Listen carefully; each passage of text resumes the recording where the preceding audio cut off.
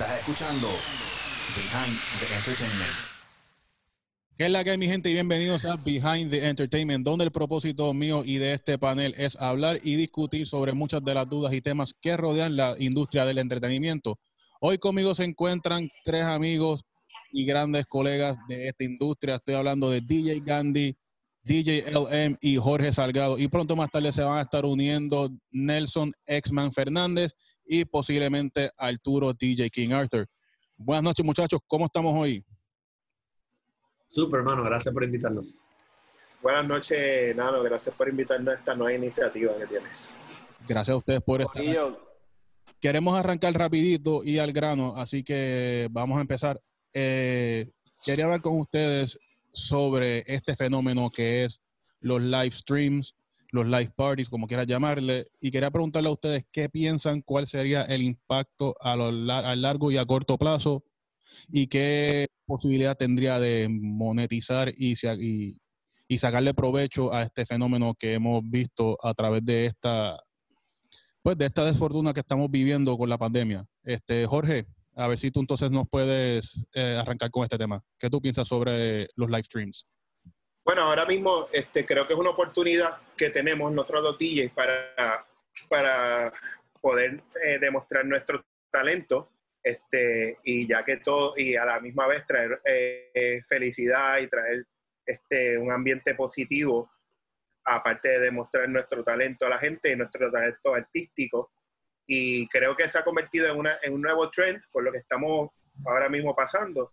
Y ha resultado ser que ha sido algo bien positivo y la gente lo ha cogido más. Y aparte de eso, pienso que de una cosa negativa salen cosas positivas, y creo que ahora mucho más personas le dan, como que están agradeciendo este tema de nosotros los DJs, porque la gente se lo está tripeando, ¿sabes? Como que mira, el live de acá, el party de fulano, y ahora mismo hoy, por ejemplo, yo estaba pendiente a ver quién estaba en el party de hoy, porque ya uno se acostumbra y por lo menos da un respiro en términos de entretenimiento. Y me estoy dando cuenta mucho de eso, que ha habido mientras más pasa el tiempo, estoy viendo gente que está más pendiente a quién está live. Por eso va mi próxima pregunta. ¿Qué impacto podría tener esto de los live parties hacia la industria del nightlife, la industria del entretenimiento? Porque igual la gente se está dando cuenta de cuán bien la pueden pasar dentro de sus casas con simplemente buena música. A ver, si Gandhi, que nos contesta esa pregunta, por favor. Bueno, yo lo veo medio complicado porque todavía no hay una estructura económica para que, qué sé yo, por decirte, una discoteca o un negocio, una marca, cómo ellos pueden capitalizar. Quizás ¿sabes? La industria del alcohol a lo mejor pueden incitar para que vendan su producto, pero todavía es como que es súper prematuro verlo y cómo se puede realmente ver como long term. A corto plazo, obviamente, en el momento que estamos viviendo, la gente está cautivos en las casas, no tienen muchas opciones. No sé, está por verse cuando las cosas van abriendo, los negocios sí van abriendo, la gente tiene ganas de volver a la calle. Obviamente, mientras hay que ver si ese buenos sentimientos que creamos, que han creado con estos lives, cuánto dura, cuánto perdura, cuánto sigue resonando.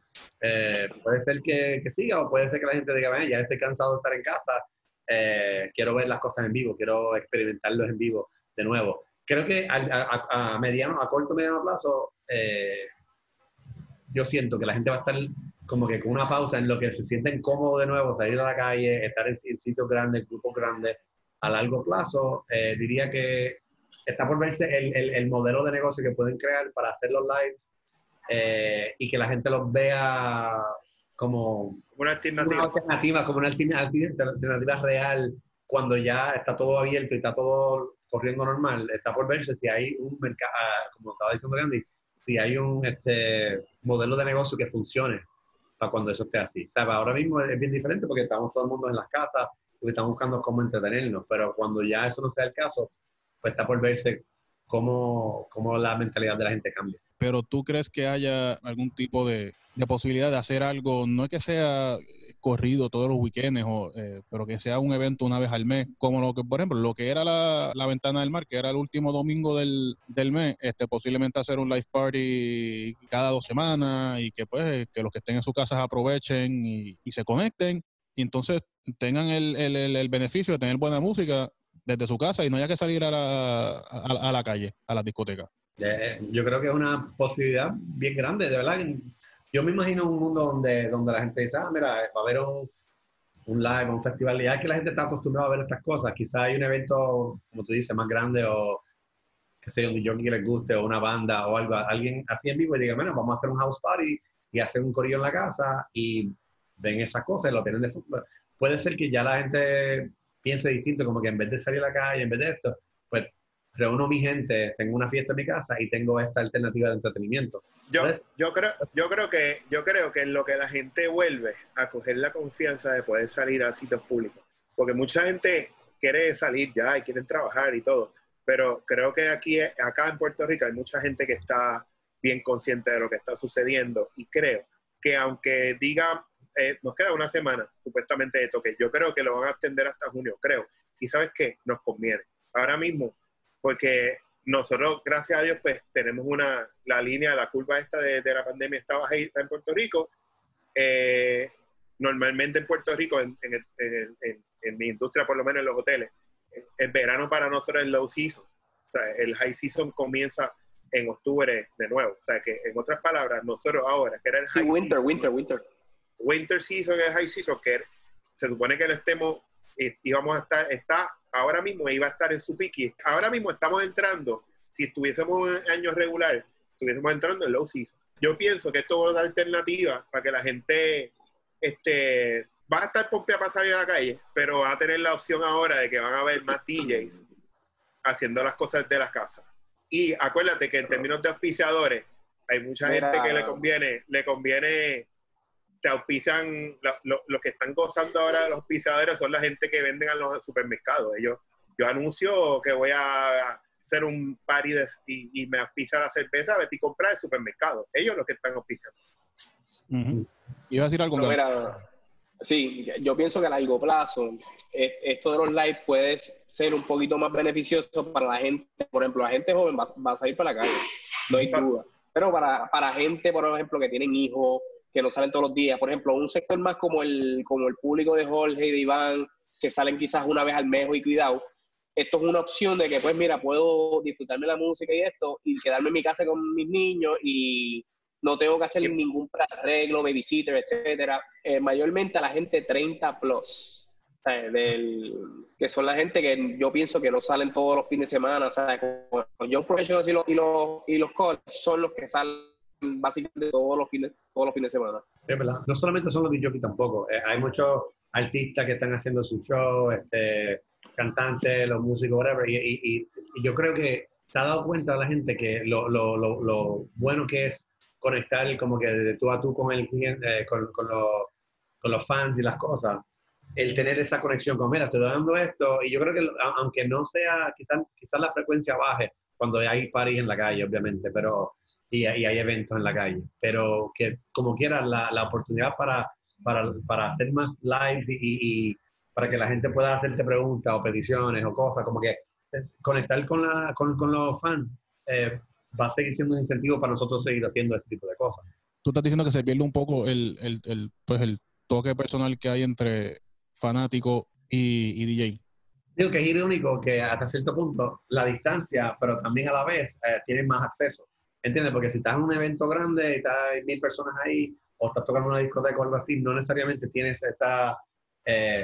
gracias, hemos hablado de esto para el DJ fan mío también, de que normalmente los DJ no les encanta que los clientes vengan a pedir peticiones y a hablar, pero en los lives están pendientes a los mensajes y hacen caso, y coño, esa canción, qué sé yo, es como que es un poquito más permisible, es un poquito más...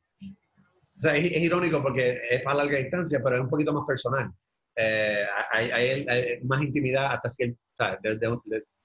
cierto punto. ¿Y quién está ahí? Yo entiendo que sí y no. Sí, porque físicamente no estás interactuando con la persona, pero es casi lo mismo porque tienes la opción de los chats y los comments de los live, y hasta en muchas de las plataformas tú puedes entrar al video, al live, a la gente que te comente, y puedes tener lo mismo, o sea, no tienes el contacto físico, pero te pueden seguir pidiendo canciones y la gente, tú puedes leer los comentarios, igual te puedes seguir alimentando de la energía, o sea, de lo que te escriban en los comentarios. Claro, claro. Por eso digo que es como esta dinámica rara, irónica, que puede ser mejor para unas cosas y peor para otras, pero se balancea y es otro paradigma, como quien dice. Y la próxima pregunta que iba a hacer es ¿existe la posibilidad de, si acaso, capitalizar de este fenómeno? Digo, yo sé que hoy, pues en el momento que estamos viviendo, no todo el mundo puede... Repite la pregunta. Sacarle provecho a los lives, sino de sacarle... Pues, que sea viable el perseguir la idea de los lives, el poder hacerlo tipo pay-per-view. Yo pienso que si tú eres un artista reconocido, sí. Si tú eres, por ejemplo, un artista que tienes muchos followers, las marcas te van a dar un compromiso a largo plazo, pero, por ejemplo, nosotros que estamos en un mid-level y eso, yo veo que no podemos quizás bien mínimo. No pienso que mira, por ejemplo, yo no he visto ningún DJ que ha podido capitalizar realmente, porque no hay un compromiso ni hay un capital. Bueno, aquí en Puerto Rico hay un par de DJs que están cobrando. Sí, pero son como que... Y otra manera de capitalizar, yo no diría que me he dado cuenta... no lo puedes ver a un año. No hay...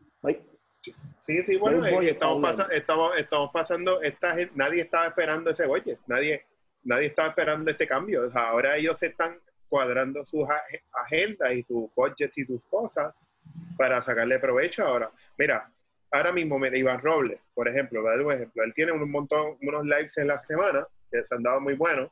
Entonces, él tiene un crowd, igual que el crowd de Ibiza, que podré tener yo y Carlos Cobian, por decir un nombre. Y mira, ahora mismo Iván, por dar un ejemplo, él estaba anunciando que iba a vender unas buenas copias de su live en 10 pesos. Yo pienso que no la debería vender en 10 pesos, que la debería vender en 40 o 50 pesos. Pero ¿sabes qué? Porque él está poniendo su trabajo, su hora, y él está ahí tocando y tratando de joderse, ¿sabes? Porque uno está tratando de el uno problema mismo es que realísticamente, ¿quién te va a pagar más de $20 por eso? Bueno, si tú eres bueno y la gente te respeta, lo hace. Porque respete tu trabajo y sepa, por ejemplo, si Carlos Cobian ahora mismo, él puede un pay-per-view si le da la gana, o puede vender, quiere, y sacarle un billete, porque la gente pareció, y es se llevó si lo hace en video, sale mejor. Si vende los lives en video, pues a la gente le gusta ver lo que está pasando. Lo pone en un party en la marca, decir un DVD, o en y sigue el party en la casa. La gente está montando. Si Carlos quisiera, él le pudiera sacar dinero a su... Él lo puede hacer, exacto, él lo puede. Y bueno, aunque él le ha sacado pues, por otras razones también, que la esposa, pues, en paz descanse, para una fundación para una fundación. De la fundación, y eso ha sido muy bueno. Y en mi cumpleaños yo lo hice también, que pedí para la fundación de ella. Se llama Fields of Joy, que es otro tema que podemos hablar luego. Pero creo que hay maneras de monetizar. Pero no es tan fácil como dice Gandhi. No es tan fácil, no es cuesta arriba, y más ahora. Porque cuando un auspiciador te da billete a ti, él espera lo mismo a cambio, él espera un return on investment. Y por eso es que digo que los parties de la casa puede haber un budget diferente, ya que ahora, si tú le llegas a la gente a la casa a través de Facebook Live o a través de la emisora como yo, lo estás diciendo a la gente, Miller, Don Q, Label o la marca que quiera auspiciar. Tú cuando puedes ir al supermercado, pues te acuerdas que te compras tu cerveza para que montes el party en tu casa. Y eso es otro budget. Aparte de los parties, aparte del turismo, estoy hablando por lo que yo sabía desde cuando yo era gerente de Brava, o Babylon. Pero me imagino que es igual.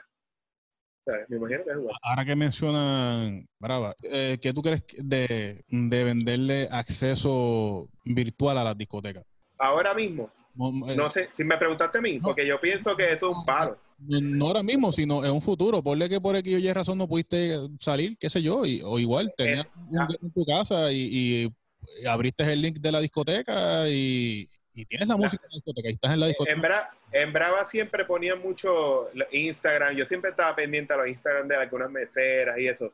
Pero si tú pusiese unas cámaras ahí de Leo tocando y una reacción de la pista, yo estoy seguro que la gente se metería en live, se meterían ahí fácil par de gente, y que tenga un buen sonido en la casa, que lo conectes ahí como si fuera un live con iRig bien puesto y qué sé ni qué, y si le vende y podría hacer un pay-per-view. Hay que ver también, pero cuál es el costo-beneficio, el análisis costo-beneficio, porque cómo van a monetizar esa parte de que la gente está viéndolo. Sí, que una cosa es que la gente tenga el party en la casa y tienen buenas vibras hacia lo que está pasando en la discoteca. Otra cosa es que vayan a gastar ahí, donde es que está con los chavos. Son cosas... Se lo vende. No es un concepto difícil de montar, ¿no? Es cuestión de poner un teléfono, una cámara. Digo, si te quieres ir complejo con montar diferentes cámaras, diferentes... pero para monetizar. Estamos hablando de monetizar, que si la gente, pues Jorge está diciendo, quizás la gente va a pagar un pay-per-view para tener acceso a ese stream, no sé. Una de las cosas que está pasando, como estamos hablando de esto ahora, es que hay tanta gente haciendo tantas cosas. La gente tiene muchas alternativas. Y cuando Jorge me dice lo de Iván, que lo mixaron 40 pesos, mi primer pensamiento es, ojalá, porque honestamente, con este evento DJ, y si le puede sacar el chavo así, cool. Pero la realidad monetaria de la gente, mucha gente no está trabajando, mucha gente no tiene, por más que valoricen, dicen, bueno, pero tengo otras alternativas que puedo acceder, hay un montón de otros DJs aquí talentosos tocando, que puedo escuchar y puedo ver. Bueno, es que y eso va a ser el mismo problema siempre, que si hay muchas alternativas de streaming, pues entonces el cobrarlo se hace más difícil por la competencia. ¿Tú sabes qué? Se me ocurrió algo y disculpa. Tú sabes que el crowd de nosotros, ahora me voy a ir defendiendo el crowd más adulto, ¿sabes? Un poquito más adulto. Por ejemplo, antes, ¿sabes? Él dice 10 pesos. Dos mixeos de 2 horas cada uno, ahora mira así, bien grabado, sin intervenciones ni nada de eso. Yo conozco gente que está trabajando en unas cosas así. O sea, ¿entiendes? Que no tenga a la gente hablando, ni nada. Perfecto, la música perfecta. Y antes, yo gastaba 16 pesos por comprarme un Mix Madness o comprarme algo así. Que yo gaste 10 pesos ahora, no es nada. Lo que pasa es que... Sí, pero Jorge, tú eres DJ. No, te estoy hablando como consumidor. Si yo antes, cuando yo estaba en high school, a los 18 años, yo iba a Specs a comprar música, y si yo quería un CD, me lo compraba de fulanito de tal. Es más, en los Euro Energy y toda la música aquella que no era pirateado. Yo igual. Yo iba a Specs y a Biosonics y gastaba más de lo que hacía de DJ de teenager. Por eso te digo que por eso nada más el crowd de nosotros los paga. Los chamaquitos no. Exactamente, eso es lo que te iba a decir. Pero también, Jorge, yo no estoy seguro, hoy en día, no sé, ¿cuándo fue la última vez que tú compraste un álbum en iTunes o algo así? ¿Cuánto fue la última vez que compraste un mixeo de eso? Sea honesto, vamos a ver, yo hace mucho tiempo no compro así, yo tengo mi record pool, tengo estas cosas, invierto en música, pero para yo comprar un álbum o un mixeo o whatever, cosas que se hacía mucho antes, yo tampoco lo hago. Mira, es bien pero si es bueno, lo vas a querer. La última vez que yo compré un CD fue cuando yo de verdad quería que me iba al Ultra, me llevaba a Gandhi, esto corillo para allá. Yo no sé si yo le pagaba este pasaje a Gandhi, si le pagué una vez. Yo me llevaba en Hosh todos los muchachos míos de corillo mío de los viernes y le pagué el pasaje a Tene, a mucha gente. En uno de los... Fran Lara y todo ese corillo, cuando éramos el equipito que salió de ahí. Fuimos a Space un viernes, me acuerdo que hicimos chavos con cojones. Esa noche en Puerto Rico habían quedado 300 personas fuera de nuestro party. Y Fran me lo dijo en Space, nosotros estábamos viendo a Oscar G. Ahí súper pompeado, me dije, Fran, se lleva un 15% de la puerta, y me hice el cohete eran 1,000 pesos. O sea, yo me hice 3,000 y pico de pesos, y Guni se hizo 3,000 y pico de pesos. Esa noche, ese CD de Space era Oscar G tocando. Eso yo lo compré. porque Oscar G estaba tocando de las últimas noches que iba a tocar allí en Space, y era un set bien hijo de puta, ese CD está bien cabrón, y yo me lo compré, yo me gasté 20 pesos de ese CD.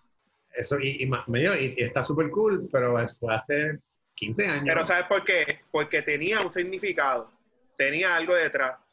Yo estaba allí, y esa noche estuve allí cuando estaban grabando ese CD. O sea, yo me lo disfruté, era un especial, era algo que sucedió, por ejemplo. Así lo está vendiendo y lo está mercadeando Iván Robles, y así lo está mercadeando Carlos. Porque Carlos puede hacer mixeo y nadie le va a hacer un carajo de caso en años regulares.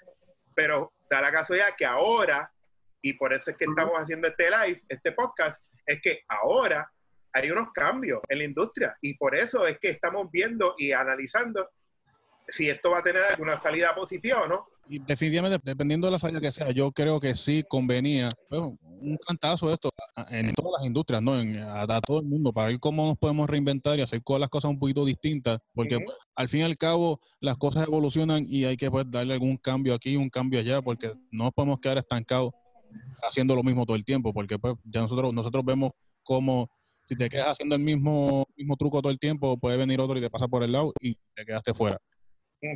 Bueno, dame un segundito, que está Nelson conectándose. El gran Nelson Fernández.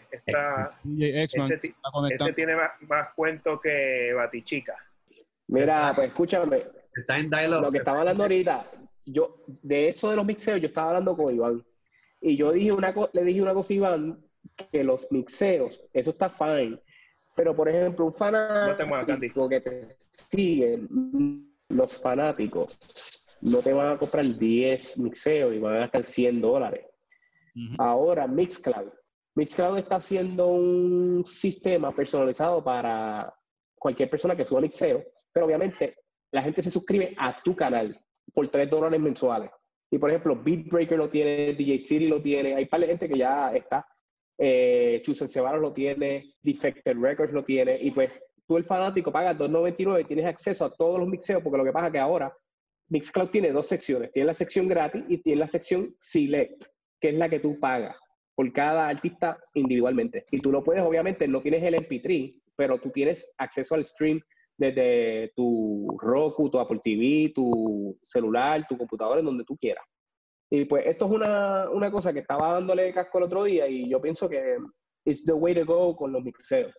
Iván me está diciendo, pero es que yo le saco más a los $10, pero es que tú no lo estás viendo creciendo tu audience, porque Mixcloud te va a abrir tu canal a otra gente que no está en tu círculo de fanáticos.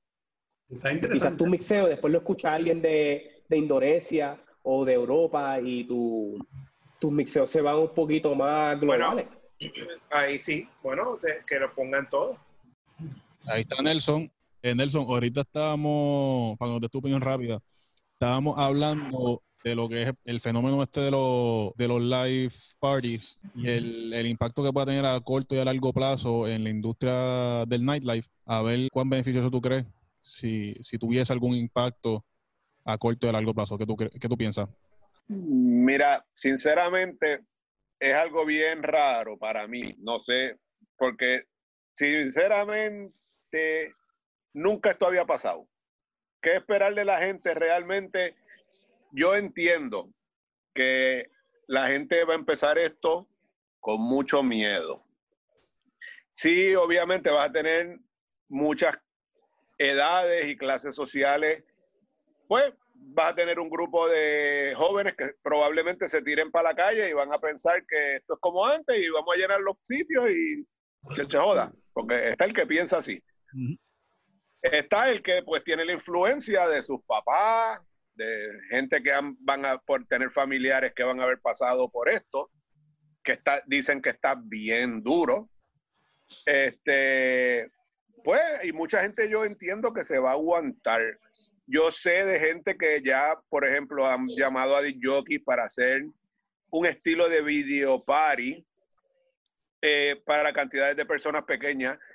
Sí, yo me imagino que mucha gente tratará de cosas nuevas. La realidad es que es bien difícil tú poder mover un grupo de gente a bailar, a brincar, a saltar, tú desde tu casa y ellos en otro lugar. Obviamente a menos de que haya unos equipos bien buenos, que pueda hacer un live stream, algo bien, ¿sabes? Algo bien elaborado. Ahora, ¿cómo va? Si va a afectar o no, definitivamente va a afectar. El nightlife va a cambiar. La cuestión es que, pues, hay que ver, porque, vuelvo y te digo, no creo que no podemos dejarnos llevar por ninguna tendencia, porque esto nunca ha pasado, tú sabes, esto es algo que, mano, de verdad, todos somos bebés en esto. Y lo más importante realmente es sobrevivirlo, tú sabes. Y sí, el día que haya una vacuna o una pastilla o lo que sea, yo me imagino que la gente lo que va a querer es calle. Porque, oye, la gente está encerrada y hay miedo y no está nítido salir a la calle y ver a todo el mundo con mascaritas y guantes, ¿sabes? Sinceramente, yo no creo que nadie sepa a lo que nos vamos a enfrentar. Yo sí entiendo que todos debemos estar preparados, hacer los arreglos de que si tienes que hacer un video party desde tu estudio, desde tu casa, montarlo. Oye, casi todo el mundo está haciendo lives y todo el mundo está comprando cámaras, aditamentos para hacerlo porque está funcionando. Ahora, ¿qué va a pasar? Yo dudo que la gente vaya a seguir teniendo, ¿sabes?, la cantidad de gente tan grande cuando se pueda salir.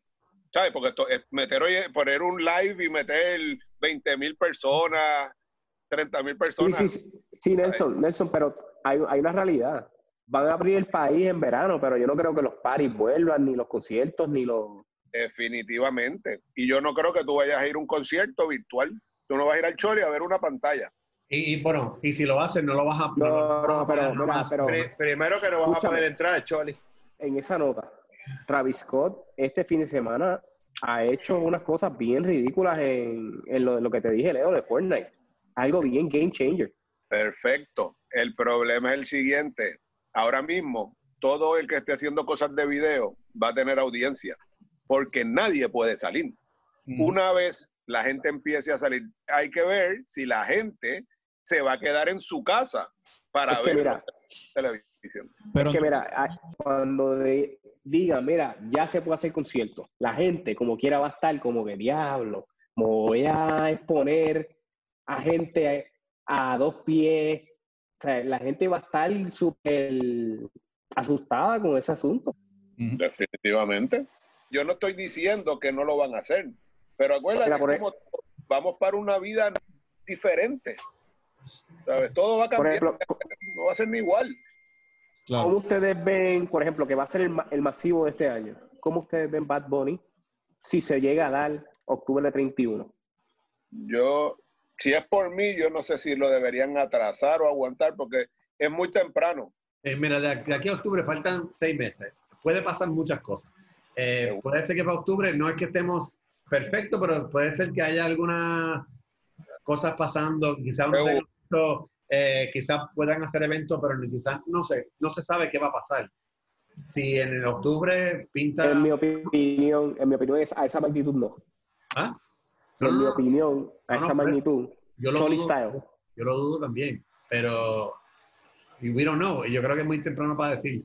Yo diría que probablemente sale mejor Bad Bunny hacerle el concierto el año que viene, cuando ya hay vacuna, cuando ya hay mira, los números ya han bajado, ya pasamos por... Tú lo acabas de decir.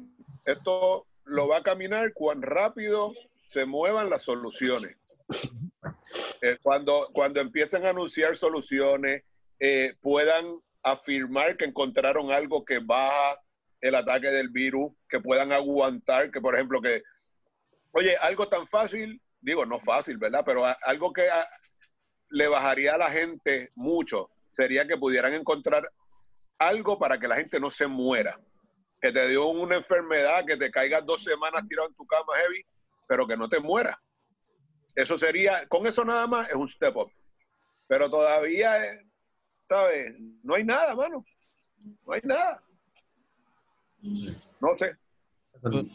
Y yo estoy de acuerdo con que a la que den luz verde, que todo el mundo para la calle, la gente va a querer ir para la calle. Pero yo pienso que aún así hay algún tipo de idea y concepto, porque la verdad es que no todo el mundo sale. Siempre va a haber una casa con algún cumpleaños, algún party, algún get. Y yo creo que por ahí también hay algún tipo de concepto. Sí, definitivamente. Y acuérdate de que tiene que pasar, va a pasar. Mira, yo estaba leyendo una revista de unos chefs en Europa que ellos van a empezar la manera de restaurantes, no de discotecas ni de barras, pero muchos chefs van a empezar a dar clases de cocinas virtuales, van a empezar a hacer lo que se llaman comidas de puerta cerrada, que eso es que tú llamas a 10 panas tuyos, los llevas a esta casa y va el chef a tu casa y te cocina a ti. Van a pasar muchas cosas nuevas. Sí, las tradicionales puede que vuelvan, pero yo creo que definitivamente aquí sale algo nuevo, de seguro. Eso es siempre la norma. Cada vez que hay alguna destrucción de alguna cosa, otras cosas florecen, otras cosas...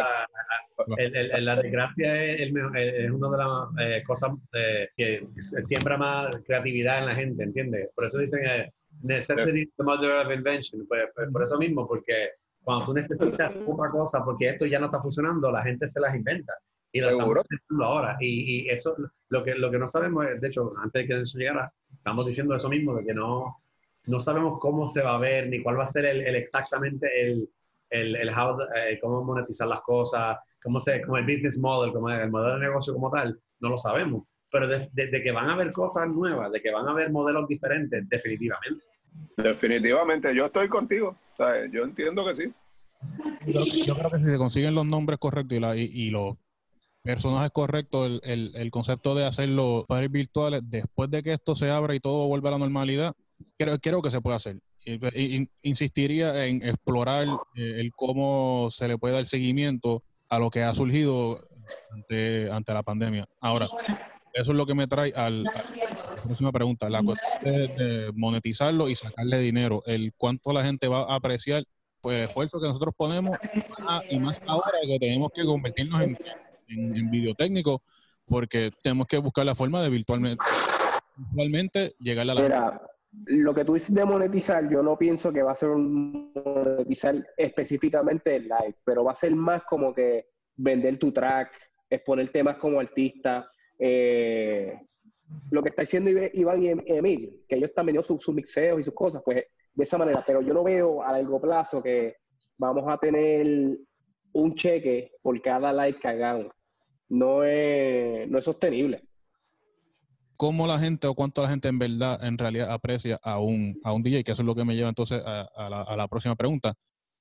Vi en la foto que, y me estuvo cómico, y yo estoy muy de acuerdo con esto, era un recibo de una barra. Decía, pues, el itemized, el tip, firma, y abajo decía Live Music Tip. Y yo presenté esta idea a un dueño de barra, y él me dice, como que no me hizo caso. Y él me dijo, pero entonces estarías metiendo la mano en el pote. Y yo digo, no, porque es una propina adicional que se le da al DJ. Porque yo entiendo que a los DJs no se les aprecia lo suficiente el esfuerzo que nosotros ponemos todas las semanas y todas las noches. Nelson. Esto es algo que depende del dueño del sitio, es lo primero. Depende de cuánto tú le importas en realidad o cuánto le importa el DJ al dueño del sitio. Muchas veces no importa mucho. La gran mayoría en Puerto Rico, por mi experiencia, para él eso es joderlo más. Y no tan solo eso. A lo mejor si pones eso, lo que van a decir, pues te voy a pagar menos. Eso es un pay cut, eso era lo que te iba a decir ahora mismo. El tipo de repente ve que vino alguien y te dejó un saco de chavo y te dice, hoy no te pago, te ganaste 500 pesos en propina. Sí, pero te ganaste más que yo. El dueño va a decir, te ganaste más que yo. El dueño siempre, oye, y por años he demostrado que es así. Y va a crear también una discordia con los bartenders. No necesariamente, porque a lo que en mi punto era no coger un porcentaje de la propina, sino poner un espacio de propina aparte. Si tú dejaste ya... Claro. Es que es verdad, si un bartender y un mesero, ellos cobran menos del mínimo y van a ver el cheque y dice, mira, ese DJ cobra tanto y yo que tan porquería y también... Es sin hacerlo, sin que esto lo hayan hecho ya y se quejan. Ajá, Jorge, ¿qué ibas a decir? En esto de los tip earning, de los entertainment tip, yo lo he visto en Estados Unidos. Por ejemplo, muchas discotecas lo ponen. En Las Vegas se usa mucho. yo pienso, trabajando en el hotel, por el lado del bartender se van a quejar si es una persona que no entiende que el que esté en el DJ y el bartender se supone que sean un equipo. Porque yo estoy tocando ahí, y lo digo por experiencia, por ejemplo, voy a dar un ejemplo a la vez. Yo trabajo en el lobby de La Concha. Yo nunca, allí me han tirado abajo de él, pero 20 veces los mismos bartenders. Cuando ellos no se dan cuenta que si yo no toco bueno o yo no pongo la música que tengo que poner en ese lobby para que la gente se quede en ese lobby consumiendo, a todos esos gringos que van y toda esta gente, mira, ellos no van a hacer propina. Se pusieron a joder hasta con el volumen, por mierda, por joder. ¿Y qué pasó? Nosotros lo pusimos, el gerente me dice, baja la música lo más que pueda. Mira, se iba la gente de la barra, después estaban quejándose, sube el volumen. O sea, aquí hay que hacer un equipo. Pues somos un equipo y estamos todos ahí, pero depende, o sea, eso en la propina, se supone que eso pompea más al DJ, y el DJ, se supone que tú no se supone que muchos de esos bartenders ni saben lo que tú te ganas, ellos no saben lo que tú te ganas, pues yo puedo facturar el hotel mis pesos, y Nelson cobra 200 o tú cobras 100, y eso el bartender, a menos que tú te vayas a decírselo a ellos. No lo digo en ese sentido, lo digo en el sentido, no saben lo que nosotros cobramos, pero muchas veces hasta los gerenciales dicen, los DJs están overpaid porque no saben lo que conlleva lo que nosotros hacemos. Piensan que somos pone música y ya. Esa es la mentalidad general. Por eso es que yo digo que estoy de acuerdo. Cualquiera puede ser DJ. De la propina, y más en Puerto Rico, que he notado que en muchos sitios no se les tú les pides un poco más y vuelves a todo. Mira, todo esto es basado en la clientela para quien tú trabajes, pienso yo. Nosotros, por ejemplo, la gran mayoría, trabajamos para unos nenes. Tú tienes que ver cómo es la mentalidad de la juventud hoy. En mis tiempos, me refiero a hace, ponle, 20 años atrás, la juventud salía y la quería pasar bien y quería ir a bailar y no exigía casi nada y ellos iban a disfrutar. Y si tú eras un buen DJ y la música era buena, tú entrabas y la gente pagaba la entrada porque sabían que le iban a pasar bien. Hoy en día, a la juventud sinceramente no le importa. Hoy en día el DJ para la juventud es una bellonera. Tiene que ser una bellonera y no le importa que pongan la canción 6 veces. La misma cabrona canción, perdonando la expresión, ¿sabes? Probablemente le va a hablar bien de ti porque fuiste cool y la tocaste cada vez que él te la pidió. Y lamentablemente esa gente no cree, ¿sabes? No cree en nuestro trabajo, no les importa. Acuérdate que hoy en día, antes para ser DJ tú te tenías que chavar, tenías que comprar equipo, tenías que comprar discos, los discos costaban, lo más barato que yo vi los discos cuando yo empecé costaban $6.50 y llegaron a costar, un disco doble te podía costar hasta $40, que había que tener chavo y preguntarle a Jorge y a Ale. No me acuerdo cuando te ibas a yo no sé si en las tiendas los CDs costaban 20 y pico pesos, un CD de 15 canciones y todo eso. No, claro. No, bro. Habían discos de una canción que te costaban 10 pesos. Y no estaba el internet para bajarlo. Eso era el que tenía los maxi singles. Disco era el que lo tenía. Los maxi singles de Europa costaban 13 y 14 pesos. Mira, exactamente. Así que tú sabes, ya por ahí tú tienes hoy en día, oye, y si está pasando ya, va a pasar más todavía. Después de esta pandemia, ¿cuántos DJs tú crees que van a salir? Bueno, yo tengo una, se llama DJ Mariel.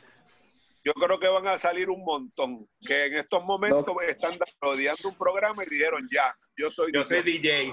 Sí, ya. Y eso es un tema bien interesante, pero eso yo creo que es otro tema que podremos tocar en una próxima ocasión, porque había mencionado en una ocasión anterior, esta nueva era de los DJs y cuán accesible está el aprendizaje hoy día. No, mira, yo creo que el tema es más amplio, porque tú empezaste hablando de si propina, qué sé yo, y empezamos a hablar de la apreciación, y empezamos a hablar de los públicos, y empezamos a hablar de de cuán fácil es el jockey hoy en día y qué pone. Nos fuimos un poquito lejos. No, por eso es que no, de acuerdo. Pero yo sé que es todo relacionado. Lo que Nelson dice de los públicos es bastante cierto. Los públicos han cambiado bastante. La gente, antes, es cierto, cuando yo empecé a trabajar en discoteca y qué sé yo, la gente iba con ganas de joder. Iban a un sitio a abrir las puertas. Obviamente, hay el tema de... Y dejarse llevar. Exacto, pero está obviamente, hay factores que influencian. Factores de social media, que la gente ahora, como, la cantidad de evidencia que existe, que la gente antes se iba y si había alguien con una camarita, whatever, fine, pero no iba a estar público, como quien dice. Pero ahora hoy en día todo el mundo tiene miedo de soltarse, por lo menos todo el mundo. Mucha gente tiene miedo a dejarse llevar y soltarse, quieren verse cool todo el tiempo, porque siempre hay alguien grabando, siempre hay alguien posteando, y yo no, me ven bailando bien pompeado a esta canción que no es cool, pues no voy a verme tan cool, tengo que bailar. Por eso la gente siempre pide las mismas canciones que están pegadas en la radio o están pegadas en internet, son las que piden el DJ. Y mira, la misma canción siempre, todo el mundo va a la cabina a pedir lo mismo, porque ellos dicen que esa es la canción que cuando yo tome el selfie, esa es la canción que hay que tener cuando uno pone el selfie. O sea, que es complicado, y yo no digo que todo el mundo es así, pero hay mucha gente así. Mucha gente. La mayoría. Oye, no es tan solo en el público, hay DJs que se quieren hacer 20 selfies con la misma canción en la misma noche. También, no, exacto. So, en parte es ha de valorizar lo que nosotros hacemos, que es tratar de crear un mood y llevar la gente hacia una cosa y un flow y sube y baja, porque la gente quiere lo que quieren en el momento, y eso viene también en otros aspectos de la vida, donde si quieres ver antes, si nosotros queríamos ver un programa de televisión y era a las 9 de la noche los miércoles, si tú no lo viste ese miércoles a la noche, no lo viste. Tenías que esperar a ver un par de meses a ver si hay un rerun o algo. Hoy en día lo puedes ver cuando tú quieras, como tú quieras. Puedes escuchar la canción que tú quieras en Spotify como tú quieras. Puedes, no había que esperar. Hay tanto on-demand culture que la gente no sabe lo que es dejarse llevar. Y por eso nos afecta a cómo nos ven, porque nosotros también, en vez de vernos como gente que lo está proveyendo una experiencia y llevándolo a un viaje, nos ven como... Si no le tocas la canción, es el peor, eres un mierda y... Diablo, papi, esa música está bien porquería, mano. No, exacto. Y lo que yo he pasado, mira. Yo digo, no, que sí, me piden la canción y yo, pues, obviamente hay veces que nosotros no les decimos que no. Hay gente que sí, que les dice que no, así bien seco, pero hay veces que uno trata, no, si la pongo ya mismo, y no se las pongo, y tú los ves, que ellos se van, y me han sacado el dedo, o me dicen así, como que si eso fue una porquería. Que sí. Del dedo, yo sé de DJs que le han tirado hasta puño. Eso ha pasado, hay historias ahí también, es verdad. Mira, yo normalmente, para que sepa, yo no tengo problemas con las peticiones en general. La gente va a la cabina y uno quiere que la gente la pase bien. El problema es cómo te lo piden y cuán exigentes son. O sea, si la gente viene con actitud y antipático, no me encanta. Pero he encontrado una manera que me funciona a mí, de más o menos manejar en la mayoría de las situaciones. Y yo siempre le digo a la gente que vengan a pedir algo, mira, ¿puedo pedir una canción? Y yo empiezo, bueno, depende. ¿Cómo que depende? Bueno, la canción que vas a pedir es bien obvia. Es una canción que está bien pegada del momento. Bueno, más o menos. Pues confía que la voy a poner. No me lo puedes decir, pero lo voy a poner. Confía en mí. Pero tiene que darme break. Y como que así, como que le hago pensar a veces. Y de momento el cliente se encojona porque el león le escupió la cara. Ay, no. ¿Viste cómo tú eres? Leo, basado en los requests. Que tú te recuerdes. Siempre tú has estado en la presión de que los promotores... Sí, bueno, uno tiene presión de todos lados. Que obviamente esto es... No, pero para. Pero esto es nuevo o de reciente, ahora es más como que más seguidito el tema de... La gente siempre ha pedido canciones. Lo que pasa es que la gente ha pedido canciones. Yo creo que la gente es menos paciente en general hoy en día, porque por eso es lo que te digo, la cultura es diferente. Y la gente... Pero ¿tú piensas que tú has perdido el control creativo? No exactamente. Yo, por ejemplo, ok, mi caso específico, sí, uno se deja llevar, porque hermano, dependiendo de la noche que uno toca, si hay muchos chamaquitos, si hay mucho gente joven, mejor dicho, joven, quiere ciertas cosas, pues uno quiere complacerlo hasta cierto punto, pero yo creo que no, parte de nuestro trabajo, que no todo el mundo está de acuerdo, pero yo aprendí de esto, que parte de nuestro trabajo es también enseñar, es también de enseñarle a la gente, de darle a la gente lo que ni saben lo que quieren. O sea, que ellos quieren esto y ellos saben que quieren esto, pero a veces tú le das otra cosa y les gusta y, bueno, ni sabía que yo quería escuchar eso, pero sé que eso está cool o y a veces se dejan llevar. Lo que pasa es que hoy en día hay que agarrar, como siempre, hay que agarrarlos primero y llevarlos contigo. Es más difícil hoy en día, pero se puede hacer.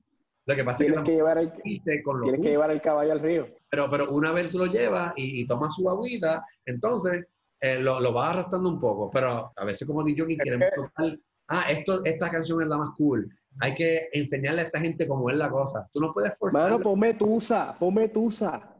Bueno, está bien, pero uno pone tusa y después pone otra cosa que no es tusa y después quedan 4 horas para que se acabe la noche.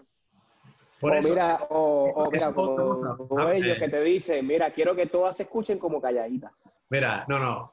Toda la noche, quédate en energía como calladita. Pero mira, otra cosa es que yo trato de hablar con los clientes cuando van a la cabina, si son cool, si se dejan llevar, porque si son antipáticos, yo digo, dale, voy, y ya, y les ficheo, pero no voy a estar peleando con la gente. Pero si la gente, por favor, mira, ¿qué hora es?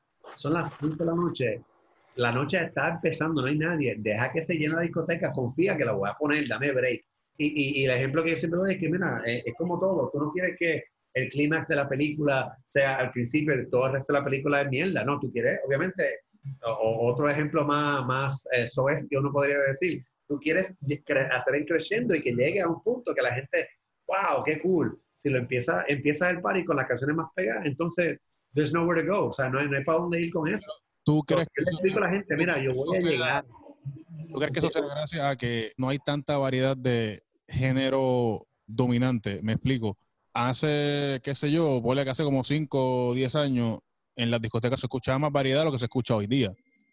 Y la gente era más llevadera, porque pues se ponía de todo y se pompeaba más. Ahora como...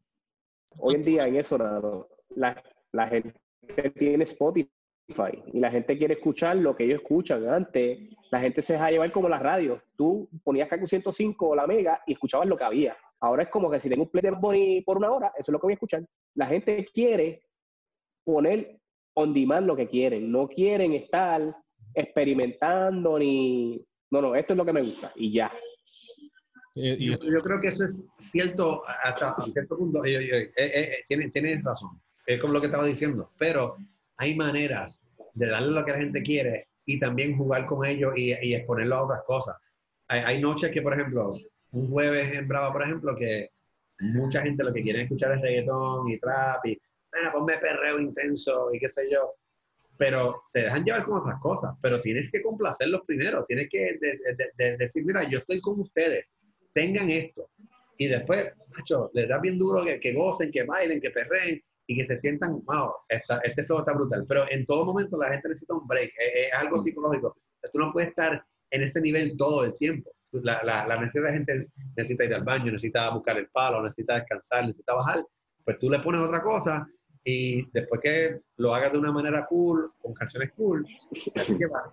¿Cuánto tiempo fuera yo tengo una es decir, ¿cuánto tiempo tú estás fuera de ese comfort zone de ellos? Pues depende de cómo está bregando el público. Pues hay públicos que no se dejan llevar puntos y tú a los 15 minutos volviste a poner reggaeton y hay públicos que una hora y varía y la gente se deja llevar porque ya están contentos y ya están de buen humor, se sienten complacidos y se dejan llevar. Te voy a hacer una observación, a ver si ustedes la han hecho también ahora durante esta pandemia. Yo me he pasado mirando muchos lives de muchos DJs, lo que entiendo que ha sido bueno en el sentido de que, gracias a Dios, en algún momento, todo DJ ha tocado lo que le gusta. Los que tocan house, los que tocan techno, los que tocan reggaetón, los que tocan variado, los que tocan de todo. Lo que me ha estado bien impresionante es cómo, eso mismo que tú dices, el público exige, y no quiero sonar a crítica, pero he visto muchos videos de discjockeys de mayormente reggaetón que empiezan su live, ponen la cantidad de personas que les vaya a entrar en los primeros 40 minutos, media hora, y de repente se caen. Y se caen, te estoy hablando de que a la hora y media, los tumban ellos porque pues no pueden bregar porque tengan 20 personas, 12 personas, 5 personas. No todo el mundo tiene la constancia de empezar con 400, 500, 1000, 2000, obviamente los que jalan un montón. Obviamente no estoy comparando un evento como lo de David Guetta ni nada de eso, sino muchachos que te ponen, mañana voy a tocar y ponen 400 y 500 personas. Pero lo que me cae bien, eso mismo que tú dices. Por ejemplo, un disjockey de reggaetón que tiene todos los éxitos, empieza y todo el mundo lo empieza a mirar. Cuando toca las balas, cuando ya el público oyó la canción que quiere oír, se le van. Y por eso es que, digo, y yo aprendí esto con ustedes mismos, a ti, a Jorge Sugal, a muchos otros compañeros talentosos a través de los años, que no se puede tirar todas las balas a la vez, no se puede, hay que estirar, hay que buscar.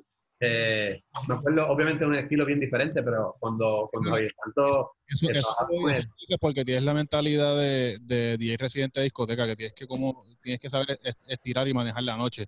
Hay muchos DJs, y una de las cosas... Son simplemente DJs de party marquesina o estos DJs de reggaetón que son, tú sabes, los más pegados, que no saben en realidad manejar una noche, y lo que hacen es tiran todas las balas en media hora y el resto de la otra hora no saben qué hacer.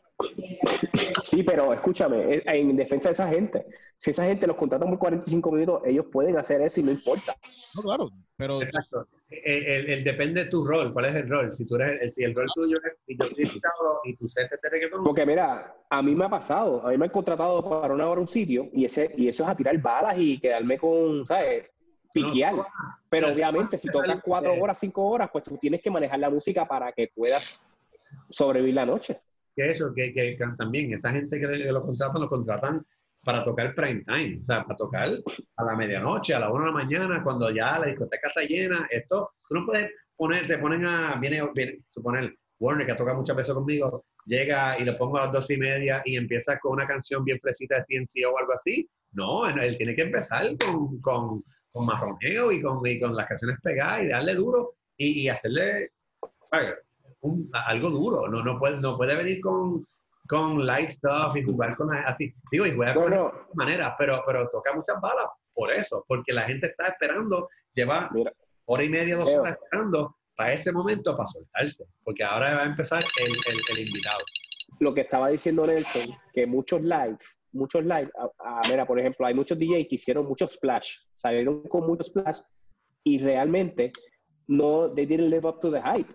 Porque tú viste que el primer live tuvieron 20,000. Ahora yo he visto live de ellos que nada más tienen 100, 200 personas y ya no tienen ese empujón porque realmente no tienen el talento para vaquear lo que ellos querían realmente.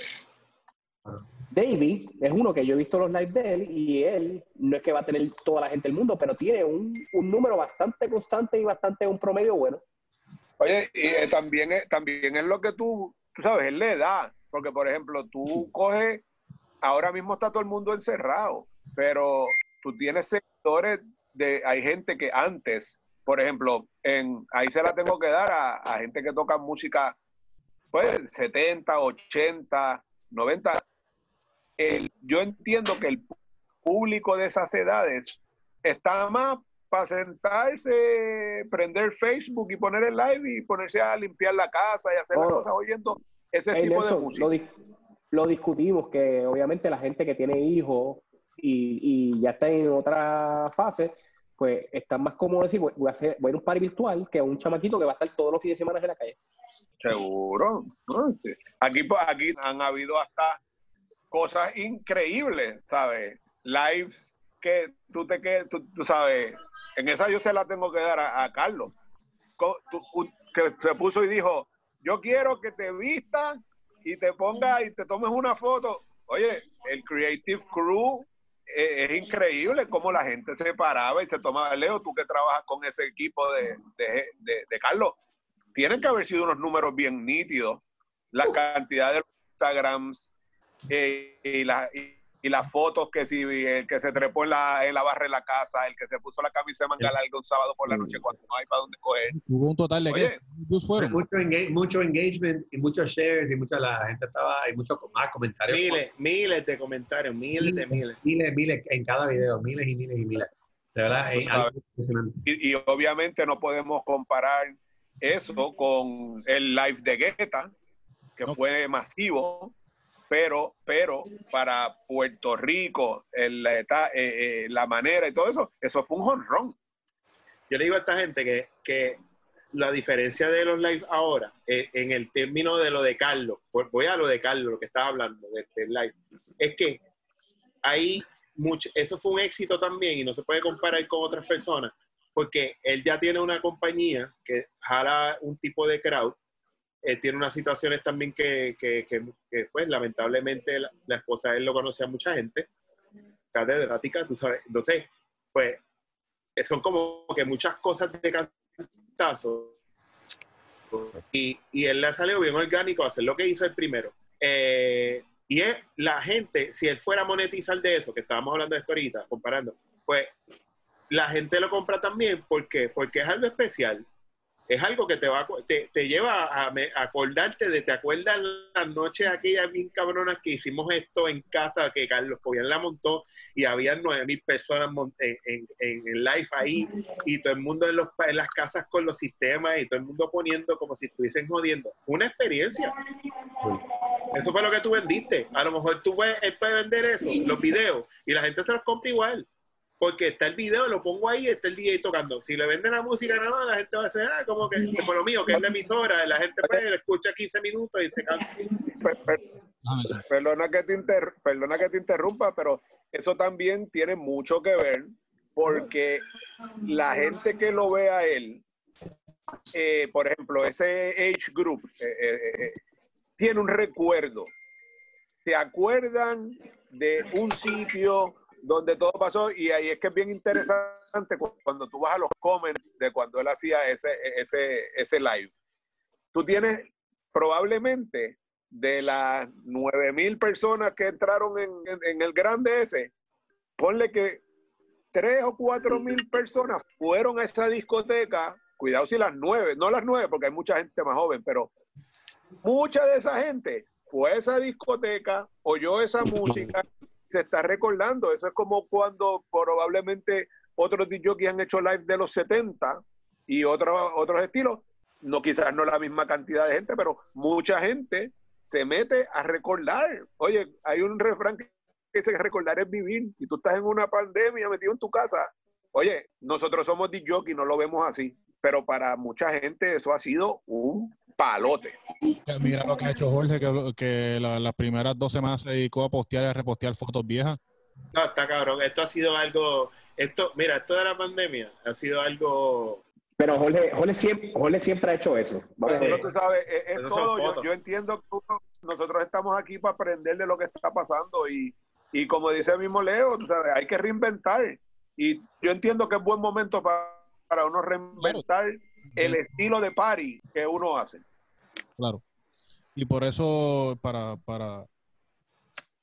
no necesariamente sería, perdóname, hacer party virtual para todas las edades, pero a lo mejor para este crowd que han sido los que han respondido de una mayor manera a los live, que son los que ya tienen hijos. Yo creo que regardless lo que pase, hay algo ahí, hay futuro para la idea, explorarla, pulirla y hacerla bien. Pero nada, nos queda un minuto de tiempo. ¿Un último punto que quieran tocar? de lo que hemos hablado de los live, la monetización y... No sé si un minuto da para... Bueno, mira, aquí hay, como tú dices, aquí hay 1000 temas y 1000 cosas y cada tema se conecta con otra. Parte de lo que estamos hablando aquí es del futuro de los lives, pero también es de la industria en general, que es el propósito de todo esto, anyway, para que la gente vea una perspectiva que quizás no ven todos los días. Así que para la próxima seguimos con otros temas que nos darás, ¿verdad? Es una industria bien amplia, bien complicada, y eso es lo bueno de tener a varios participantes, porque así podemos tener diferentes puntos de vista y que la cosa sea pues más orgánica y un poquito más natural. Podemos hablar de 1000 cosas más, pero pues lamentablemente no podemos estar aquí toda la noche, así que muchachos, muchísimas gracias. Para la próxima estaremos hablando. Pues. Dale. Gracias, Nano. Chao. Bye. Chao, mi gente.